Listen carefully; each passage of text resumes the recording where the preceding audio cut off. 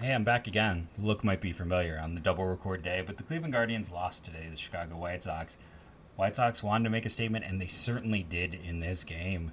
It was an ugly loss. If you're a White Sox fan, you have to feel pretty happy right now. If you're a Guardians fan, significantly less so. We're going to talk about this game. We're going to preview the Minnesota matchup and get into a few bits of news on today's episode of Locked On Guardians.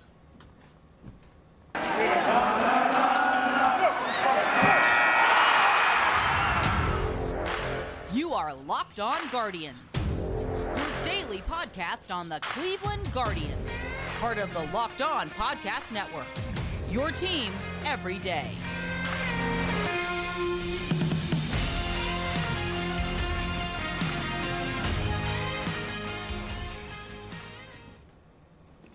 Hello, everyone, and welcome to Locked On Guardians. Today's show is brought to you by BetOnline. BetOnline has you covered this season with more props, odds, and lines than ever before. BetOnline, where the game starts. As I stated, I'm Jeff Ellis, the host of Locked On Guardians, as I have been for near 800 of these episodes. Before that, I was a lead draft and prospect analyst at Scout 24/7, and before that, I wrote for many a Cleveland sports blog. I want to thank you for making Locked On Guardians your first listen today and every day, wherever it is you get podcasts. I do want to say, paperwork's been signed. New co-host is coming. There's been a little confusion. I'm not going anywhere. It just gives me a chance to take some time off doing a daily podcast. I mean, even in the off season, it's 3 days a week.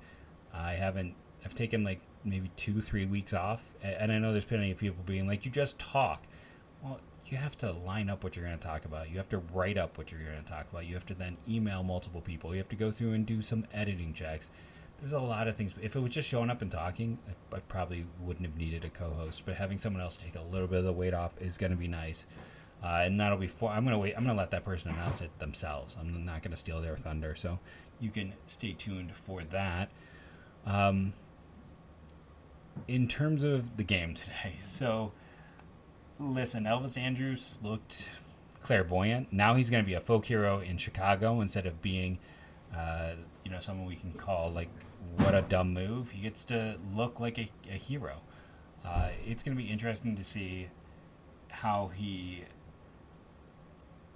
if his future is in Chicago. Like, do they make an attempt to keep him or all? And not just because of this one game, but he's been relatively effective for them after being largely ineffective for Oakland. And I mean, even Texas.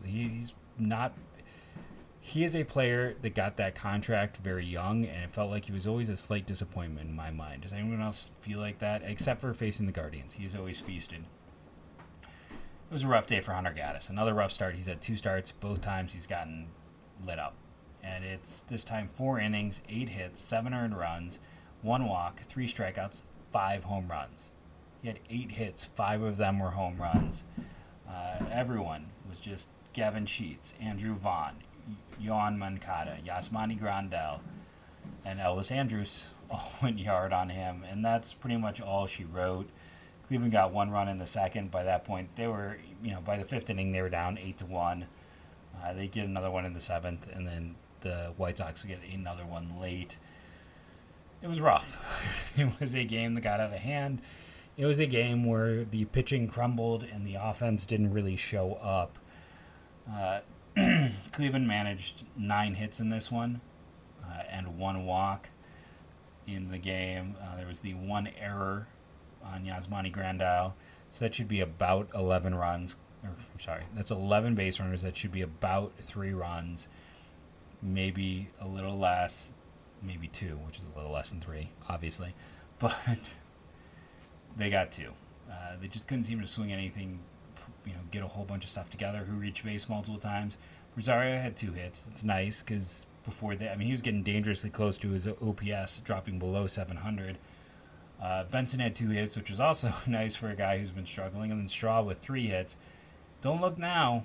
Batting average is up over 210. Straw is showing, again, signs of life. And, I get it. Not showing signs of life of late has been Stephen Kwan. It's been rough.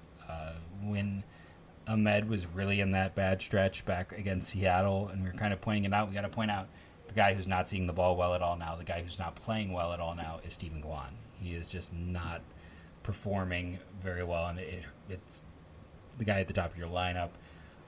Do you change it? No. He's done too much this year. You assume he's going to turn it around. The bigger problem, it's like Rosario had the 2 hits, and then you've got Kwan, Jose, and Naylor combined 0 for 12 with 1 walk.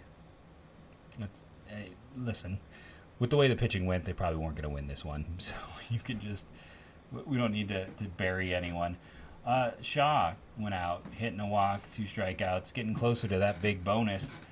Eli Morgan. This is maybe one of the best parts of this game for me. Eli Morgan was their best reliever for about 3 months. If he can get even back to like 80% of where he was, and we did a whole piece on him where he kind of like, what's wrong with Eli Morgan? And it felt like confidence. Listen, he was extremely lucky in the first half. He's extremely unlucky in the second half. But seeing him on the mound, it just looked at points like he was not the same confident player. 2 innings, 1 hit, 2 strikeouts. That's great. If you can get him, again, back to 80% of where he was, how much deadlier does a already deadly bullpen get? Like, they might have the best. And it kind of makes me wonder, too, when you're looking at guys like 90. Listen, they gave Clase the extension, so he's not going anywhere. But if you got 99, you got Trevor Stephan, you got Nick Sandlin. If Morgan rebounds, do they look to move a reliever? Is that what they can maybe do? I talked about last offseason. It's like if Miami, which felt like maybe they'd have an extra bat. I was talking about Garrett Cooper at the time. I'd have to go look and see how he's played this year. It's like maybe a reliever is actually one of their best trade assets to try and upgrade this team. But signs of life from Eli Morgan are huge. Kirk McCarty, he gave up the run in the 9th with 3 hits. I would be surprised if he's on the 40-man at the end of the year. Let's just be honest about that. Not a knock on him. He's a useful player. He is a quad A depth guy. He is great in that type of role. But I think that is probably his role going forward. They might lose him again at some point on a waiver claim. But I think that he is, that's his best role. Let me know what you think on that. 3 stars for this one. I think you have to go through. Ahmed and Benson each had 2 hits. And they also had the only extra base hits. Those are very clearly 2 of your 3 stars. And then the last one is Straw versus Morgan. And, 3 hits. He led the team in reaching base. I have to give it to Miles Straw over Eli Morgan in this one. But I think you give it to those 3 offensive players. You're like, how can you give it to 3 offensive players? This team scored 2 runs. Well, here's kind of the problem. Rosario had 2 hits. 2 guys directly after him. Ramirez and Naylor went 0 for 4. 2 hits for Benson. A guy directly after him, Hedges, 0 for 3. By the way, if you're watching, Hedges is kind of... Remember when he was like second half going up? Now he's kind of going down. I'm still for keeping Hedges, by the way. That Travis Sawchek piece is really interesting. Speaking of interesting pieces, I'm going to do another piece recommend in the second half. We're going to discuss Anthony Ghosts and more of what's kind of occurring with this team, with the Twins on the horizon on today's Locked On Guardians. But first, let's take a quick ad break from our good friends at BetOnline. I was just over at BetOnline. It's kind of interesting. You can even bet on AAA baseball. I saw that was one of the live ones going on right now. BetOnline.net is your number 1 source for all of your pro and college football betting needs and sports info this season. Find all the latest football league developments, game matchups, news, and podcasts, including this year's opening week's games. BetOnline is your continued source for all of your sports wagering information, including live betting, esports, and scores. The fastest and easiest way to check in on all of your favorite sports and events, including MLB, MMA, boxing, and golf. Head to the website today or use your mobile device to learn more about the trends in action. BetOnline, where the game starts. So, let's talk Miles Straw. So, I thought it was interesting to go look at his data, just month by month.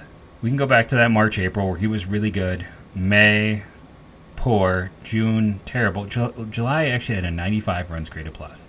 678 OPS. August was his worst month. August he was just a dying dog. Negative 46. His OPS was at 222. That's a bad batting average on an OPS. So far in September/October, he's up to an 86, a 644 OPS. You're hoping like an 86 in 95 are obtainable and something he can do. Like if he can really kind of more play that way, it just completely changes the outlook for him. And that's kind of, I think, what they thought he was going to be when they went out of the way to acquire him. And if you're like, hey, those aren't inspiring numbers, why are you so low on Ahmed, who's kind of who does more than that, who's in the high 90s, who is more of that 97 type? Okay, it's because of the defense. If Ahmed could play defense like Straw and hit like this, he'd be on Andrelton Simmons, and I would be okay with it. He's not. Like, I need a plus trait. Like, that's essentially what it comes down to. And he's got plus speed, but Ahmed also has plus speed. I need a few plus traits to really dig in, and that's why I'm kind of a little more excited about the potential turnaround. Also because, I mean, center field is very hard to find. I mean, I remember talking with, why am I blanking on, Joe Doyle, who works at, Prospects Live, and he's a Mariners guy originally, and he was talking about like trying to figure out a Miles Straw trade in the offseason. Teams need center fielders. It is a hard position to find and fill. There are not a lot of good ones. I would argue after catcher and shortstop, it's actually the hardest position. So if you can get a guy who, with his defense, I mean, he might be the best defensive center fielder in baseball now. And then you put Steve Kwan in left field. Like, Steven Kwan can handle center, but in left field, you have all of a sudden you have 2+ defenders. And also, like, how crazy is it that, like, Miles Straw has 22, I want to say, outfield assists, and the next closest guy has 14? Like, it's rare that it's a center fielder. Often it's, the guys in the corners who have the arms to get that done. So he brings so much defensively. I just give me slightly below average. So it's very positive to see that jump, the positive performance from him. I spent a lot of time kind of harping on that bad stretch with Seattle. Let's go the other way in terms of how this team is playing. So that terrible stretch, I was talking about performance. How about since then? It's only been 10 games, smallest of sample sizes, but since that Seattle series, from September 10th or September 5th to September 15th, Oscar Gonzalez has a 277 runs created plus. It's one of the single greatest I've ever seen. A 444 ISO, all 4 home runs in the last 10 days. He's got 9 on the year, 4 in a week and a half. Go down, Jose Ramirez a 143, Jimenez a 135, Kwan a 118. So for all of his scuffling, it's still not like it's a terrible 10 days. I feel like maybe I'm just seeing an echo chamber online, and it might not be true. Owen Miller a 111, Miles Straw a 111, Hedges a 77, and Ahmed a 70. That's, I believe, with today's game counted in. So it's been a rough stretch for Ahmed. Like, he is scuffling quite a bit. We'll see what goes, but yeah, this is where I'm kind of excited as a Guardians fan that so much of the offense is clicking. Now, if you want to be a pessimist, you'd be like, yeah, and during that time they had the Angels and the Royals, who will both pick in the top 10 for, the Angels technically in the top 10. If they weren't this year, they were adjacent. Like, those are two teams that have essentially been living in the top 10 of the draft.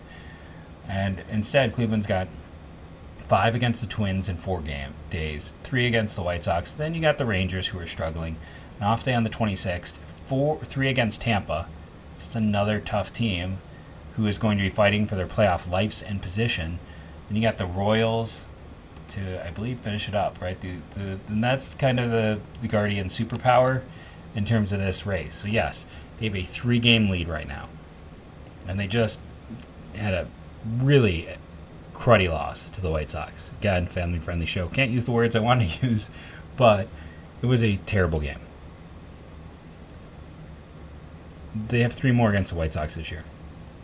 They have this 5 against the Twins, and then it's Texas, who's not good, Tampa, and then ending for 6 against the Kansas City Royals, right? Yeah, 6 games in a row against the Royals to end the year.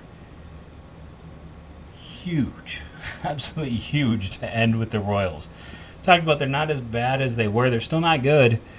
And the other side of things, we talked that the White Sox have Detroit, while their other games. So for the White Sox, they have the hardest route in my mind to this, because yes, they have Detroit this weekend, then they have Cleveland, then they have Detroit, but then they have the Twins, Padres, Twins. So they're going to end with teams trying to compete. On the other side of things, the Twins, they have Cleveland, then they have Kansas City and Los Angeles Angels, 2 teams we know not the best. Then they have the White Sox, then it's the Tigers, then it's the White Sox. So while Cleveland is facing Kansas City, the Twins and White Sox are going to be playing each other while fighting for the division. That's part of the reason why Cleveland should be viewed as favorites on top of having a 3-game lead. But if you didn't realize that was coming up, I mean, does that make you feel better right now, knowing that they're going to have to go head-to-head while Cleveland gets Kansas City? Additionally, I went and looked it up. If I did my adding right, Cleveland is currently up 2 games on the White Sox in head-to-head this year. So with the 3-game series next week, if Cleveland takes 2 out of 3, then it is essentially a bonus game in the division up, a bonus half game. If it's a tie, I would need to go look and see what the next level of tiebreaker is. But yeah, if they can take 2 out of 3 from the White Sox next week, that's pretty much all she wrote, in my opinion, for this division. They need to play well against the Twins, but if they can take 2 out of 3 in Chicago, it's going to be huge. Gives them such an advantage. Now, if they lose 2 out of 3, then it's essentially like losing half a game on them. So they need to take care of business because it just opens up so much after this. We're going to take break number 2, come back, talk about the Anthony Gose news on today's episode of Locked On Guardians. So if you missed it, Anthony Gose had Tommy John surgery yesterday. He is 32 years of age. He will miss his age 33 season, and essentially he's hoping to come back before he turns 34. What's it mean for him? Well, he's currently on the 60-day disabled list, and he'll stay there till the end of the year. It's a great story for him that as this hitter, he went through the minors and the majors, got to the big leagues, was a big athlete type, but then struggled and had to go back and kind of reprove himself as a different hitter. And he debuted in 2012 with the Blue Jays, played for them for parts of 3 years and was with the Tigers, and had a career 656 OPS and 82 OPS plus. I mean, that we're hoping for an 82 OPS plus for Myles Straw, right? Like that's the dream. He wasn't a bad hitter. There was some ups and downs and some stuff all around the game where I remember when he got demoted, it was not the best look, but he struggled as a hitter and then decided to come back as a pitcher, and that was from 2012 to 2016. Comes back last year after 5 years away in 2021. He was with the team this year. Total so far as a pitcher, 27 2/3 innings, an ERA plus of 104. Strikeouts per 9 of 12, walks per 9 of 5.2, home runs per 9 of 1.3. His FIP of 4.18, perfectly respectable. Problem is his age. Let's be honest. And what's going to happen is he'll get to the end of the year, and since he's on the 60-day disabled list, at the end of the year, you can't have anyone on the 60-day disabled list. Right now, he doesn't count against the 40-man. You only have that during the season. He will be released. They will offer him a minor league contract. He can come back and join the team. I don't know, I don't imagine, unless they want to do him a huge favor, they would put him on the 60-day DL once the season began next year. He might decide that, hey, Cleveland's bullpen all of a sudden looks pretty good. I can maybe have a better opportunity somewhere else. He might decide not to come back, but I think there is no way he gets re-rostered now. I don't see any pathway to it. As a player who's going to miss his age 33 year, he's a fantastic story, but it's probably the end of the line for him, at least in terms of Cleveland, in the near or immediate. Well, I guess near and immediate are the same thing. In the near or even kind of distant future, because we're really not looking at a return to pitching until 2024 for him, unfortunately. I do want to take a second and apologize for the general snuffiness and the head cold. It's not just recording 2 of these in a row. It is a bit of a head cold that probably has me sounding a bit off. I hope all of you are avoiding the fun of, if your kids are back in school, all the germs hitting at once. It's a good time. I swear. So here's the thing. I'm assuming this is a postseason squad. I'm just going to, until otherwise, I'm saying that they are in the postseason. The schedule sets them up well. They are playing well. Everything is coming up Millhouse, as it were. So let's assume this is a playoff squad. Who are your top 4 starters? The top 3, you kind of have to worry about it first, right? And I think looking at this team, would you say for the postseason it goes, here's the other question, is it Bieber, McKenzie, Quantrill, or do you think it is McKenzie, Bieber, Quantrill? I think most people would agree it should still be Bieber one, but you have an advantage over a lot of teams when that's your top two. It's a nice situation to have, right? And then is it you're hoping Savali comes back to be your fourth starter, that he'll come back and pitch at the end of this month? Who's the guy you're really counting on? I think that's where I kind of go, ugh. Like, I'm not sure with this team. I'm not sure who that fourth option is. I'm not sure who the next player up is. I guess Savali. If the postseason began today, looking at this team, let's just assume that Kirk McCarty is the added arm, so he's not here. We assume that the Gaddis spot would be filled by Savali. Who is the rest of this bullpen? Like, who, classic 99s, Stefan, Sandlin, Henches. Great, and I didn't even mention Henches when I was talking about the great parts of this pen. That's what's so crazy about it.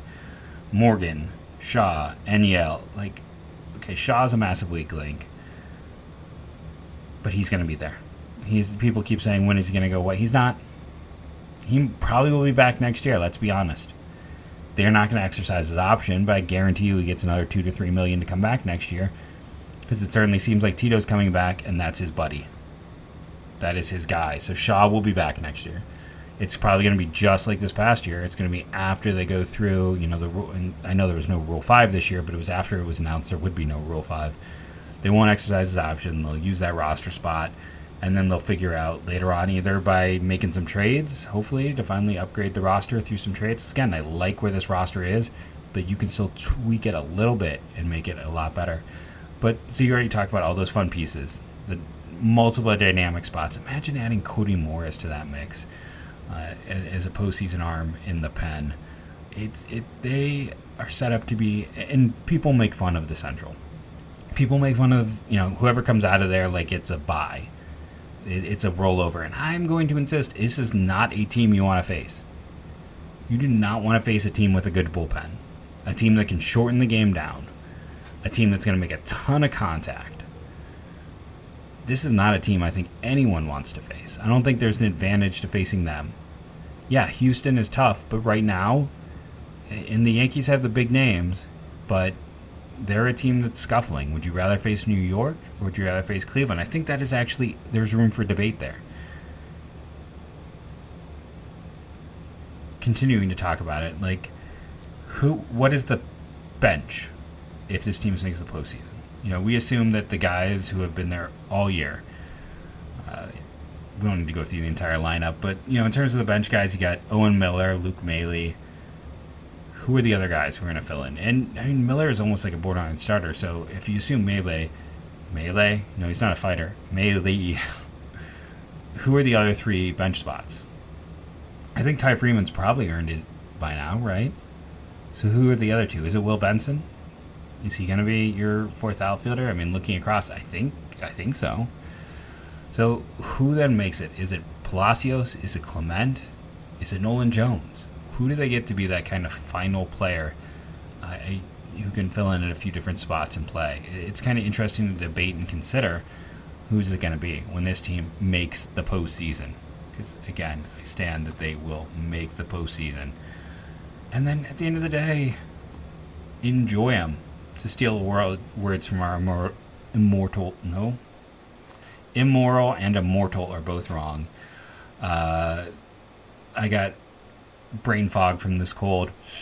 Can't think of what we'd want to say. The correct word I was going for there. But in terms of, our very memorable, I'll say, owner, enjoy them. Like, this is a team that is young. They are fun. They are loaded with stars. And they're...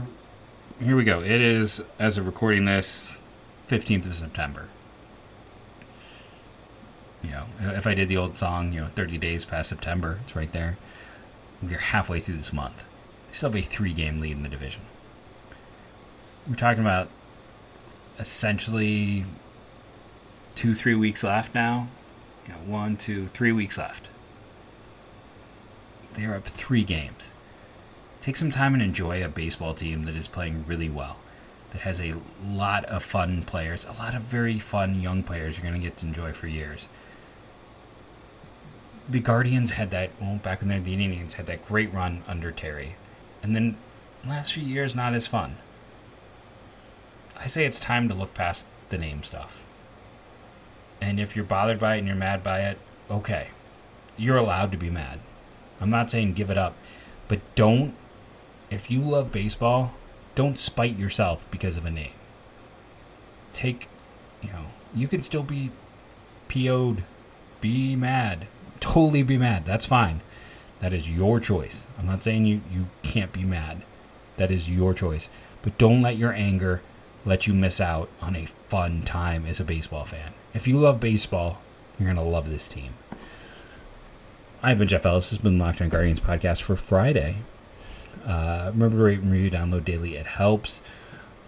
Subscribe on the iTunes. And, my one promise has been I'll respond to every comment. I'm going to give up on that, okay? I'm going to respond to comments that I feel like I have things to say and or are nice, that are fun. I'm not going to wade into the murk. So there's no point to it, right? There's just no point to such things. So that's not going to happen. Thank you all. Again, last week we cracked the top 10 podcasts in the network. That's huge. And every month we are growing exponentially. I have that new co-host information soon.